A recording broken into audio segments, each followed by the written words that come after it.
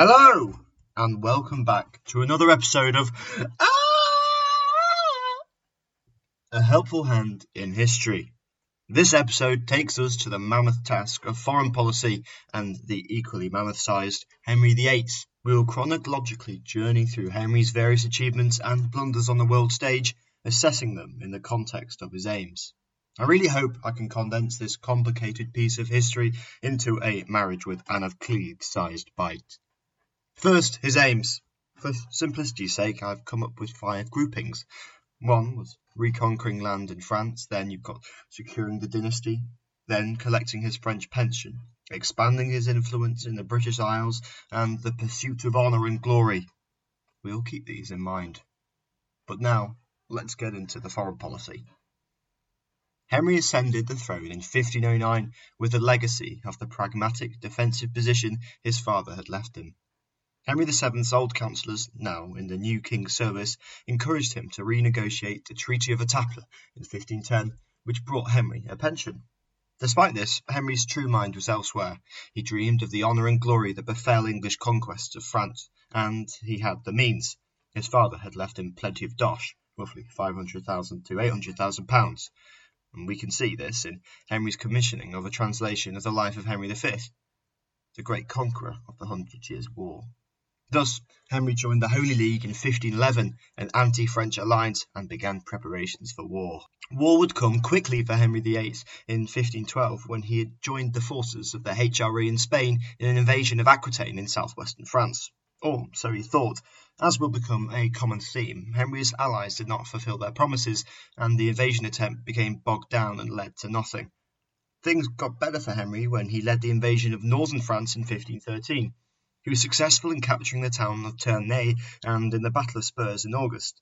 Henry would play this achievement up greatly. It became his peak moment of glory for years to come. Meanwhile, a more impressive victory occurred back home in England, where a Scottish invasion, led by James IV, Henry's brother-in-law, met English forces at the Battle of Flodden on the 9th of September. It was a crushing victory for the English, which saw the Scottish king dead on the battlefield and Scotland out of the war. This gave Henry a great opportunity to capitalise on the now weak Scottish kingdom, but nothing much would come of the new Scottish regency, perhaps only the incapacitation of the country until James V, the heir, came into power. Back in France, the war which held such promise was turning sour.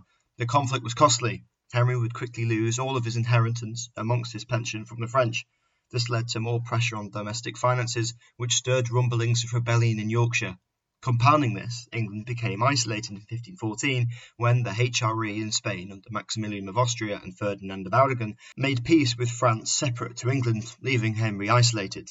In the conflict, Henry had received logistical counselling from one Thomas Wolsey, who was now tasked with picking up the pieces. Wolsey delivered, and in 1514 Mary, Henry's sister, would marry the King of France, Louis, and peace would be restored. But this would not last. The marriage would be over in 3 months because of marital issues.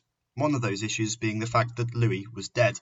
England would remain isolated on the world stage as the focus of Europe looked towards the ongoing Italian wars. The new French king, Francis, was young and aggressive, an obvious rival for Henry. Francis used England's political isolation to undermine Anglo-Scottish relations when the Duke of Albany, a French noble, became the heir presumptive or regent of Scotland. This showed that Henry had little influence over the British Isles and served to cement both the Anglo-French rivalry and the Francophile faction in Scotland. The bad news would end for Henry in 1518. Pope Leo X desired a united Christian front against the encroaching Muslim power of the Ottomans. To facilitate this, the Pope made Wolsey a cardinal, but Wolsey hijacked the projected deal and brilliantly made London the focus of European relations when 20 European nations, including France and Spain, signed the Treaty of London in October 1518. This was a non-aggression pact, also known as the Treaty of Perpetual Peace. Good relations continued, especially with France. Tournai was sold back to the French, but at an English net loss, and as Charles V ascended to unite the thrones of the HRE, Spain and Burgundy in 1519, it seemed necessary to strengthen their alliance. This came with the celebrations at the Field of the Cloth of Gold in 1520, where chivalric extravaganza of festivities was held. It wasn't cheap, costing Henry almost a year's income, but was certainly a spectacle, heralded as the eighth wonder of the world. However, it was a real case of talk, no walk, but this time all celebration, no diplomatic relation. Henry saw an opportunity in joining Charles in yet another glorious conquest of France, signing the Treaty of Bruges in 1521, a mutual invasion pact. In the end, the Treaty of Perpetual Peace lasted just shy of eternity, about 4 years. War resumed and English forces failed to make much ground. In 1523, the Duke of Suffolk, Charles Brandon, led an expedition to Paris which promised support from Charles V. This support never came, and the Duke was forced to return back 50 miles short of his target. By 1525, Wolsey was ready to make peace, but then, on the 24th of February, Europe was stunned by Charles V's victory at the Battle of Pavia, where the King of France was captured. Henry immediately set back into gear, thinking now was his time for glory. But Charles, who held all the cards at this time, looked upon Henry's works in France and deemed them paltry. Henry was to receive no aid in further conquests. Embarrassed, Henry sued for peace in August when the Treaty of Moore was signed, ending the conflict. These events marked a shift in England's foreign policy, and by next year Henry was part of the anti-imperial alliance called the League of Cognac before he signed the Treaty of Amiens with France in 1527, cementing their close relations. Despite all these measures, Charles V was undoubtedly in a strong position. This is indicated by the 1527 embargo on the Holy Roman Empire. Henry's embargo was only successful in provoking riots from cloth traders who were slighted by the embargo. These forced the king to back down, serving a great humiliation on the world stage. Meanwhile, the most important event concerning Henry's foreign policy and life began bubbling up in the great matter, his divorce with Catherine of Aragon. The big problem for Henry was that Charles V was Catherine of Aragon's nephew. It's not a great thing to have the most powerful man in Europe against you. The second problem was that Charles, after 1527, had the Pope in his custody. Henry petitioned Rome for a divorce, whose answer came in a long and drawn-out cardinal court. The Pope's position was solidified when Catherine de' Medici, the Pope's relative, married the French heir, or Dauphin, Henry. England was once again isolated, and the only option came to be breaking with Rome entirely. Henry completed this through a series of acts through the 1530s, which shocked Europe. By 1536, Henry was the sole ruler of the Church in England, and the country was facing an increasingly Protestant doctrine. This provoked France and Charles V to have a sort of rapprochement, signalled by the Treaty of Nice in 1538. This scared Henry. The treaty was an early sign of what could become a Catholic crusade against England, and this caused Henry to backtrack in his doctrine with the 6 articles published in the same year. However, this was not enough to stop the Pope from excommunicating Henry on the 17th of September 1538, giving papal sanction to a crusade on English shores. Cromwell, now Henry's chief minister, saw this as a sign to cozy up to other non-Catholic princes in Europe.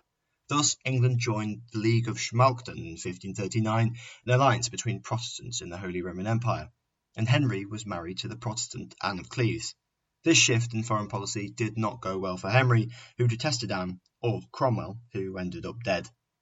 The late 1530s and early 1540s saw the brief Franco-Spanish rapprochement fizzle away. England thus could afford to drift back into war with Scotland and France in 1542. In October, an invasion headed by the Duke of Norfolk crossed into Scotland but made little headway, until in November, where on the 24th the English won the Battle of Solway Moss, 3,000 English defeating 10,000 Scots. This shocked Scotland so much that the King, James V, died a month later. The throne of Scotland was now occupied by 6-day-old Mary, who presented an opportunity to Henry. In July 1543, the Treaty of Greenwich was forced onto Scotland, which promised a personal union between England and Scotland via the marriage between Mary and Henry's heir, Edward. However, the Scottish Parliament refused to ratify the treaty, and the Anglophile faction fell apart, seeing French ally Cardinal Beaton come into power, who crowned the infant Mary. The rest of the 1540s saw the razing of Scottish castles and land by the Earl of Hertford. The ultimate impact of what came to be known as the Rough Wooing was, at least in the short term, putting Scotland closer to France. However, ultimately, it was true that England and Scotland would eventually come as one at the end of the century. Meanwhile, England was at war with Scotland's old ally of France. In 1544, England and Spain made an agreement to invade France jointly, promising a commitment of 35,000 foot soldiers and 7,000 cavalry each. In July 1544, the invasion began and Henry captured the town of Boulogne and laid siege to Montreux. Once again, however, help from Charles was non-existent as France and Charles signed the Peace of Crepy. Freed up, France then sent troops and a naval raid to England. In this raid, the Isle of Wight was attacked, but the invasion repulsed, and Henry's flagship, the Mary Rose, was sunk. Eventually, it became clear that the war was going nowhere, and in 1546 the Treaty of Arthur was signed, putting an end to the conflict. All in all, Henry's foreign policy was a complete mix of success, failure, mistake, and letdowns. This evidenced the fact that really Henry was a passenger to events. All in all, Henry managed to complete a few of his goals, in particular securing the dynasty with his son, Edward. However, Henry's successes were very limited in other fields, especially with his pursuit of honour and glory and dream of conquest in France. Thank you for listening to this episode of A Helpful Hand in History. I really hope you enjoyed it. I'm off to walk my dog, and I will see you later. A quick note before you go. This episode is sponsored by Buzzcut Clothing. Henry VIII loved to be well dressed, and I'm sure if he lived in this day and age, he would be constantly clad in his buzzcut clothing. To learn more, visit www.buzzcut.online for more information about this terrific brand. Otherwise, I'll see you later.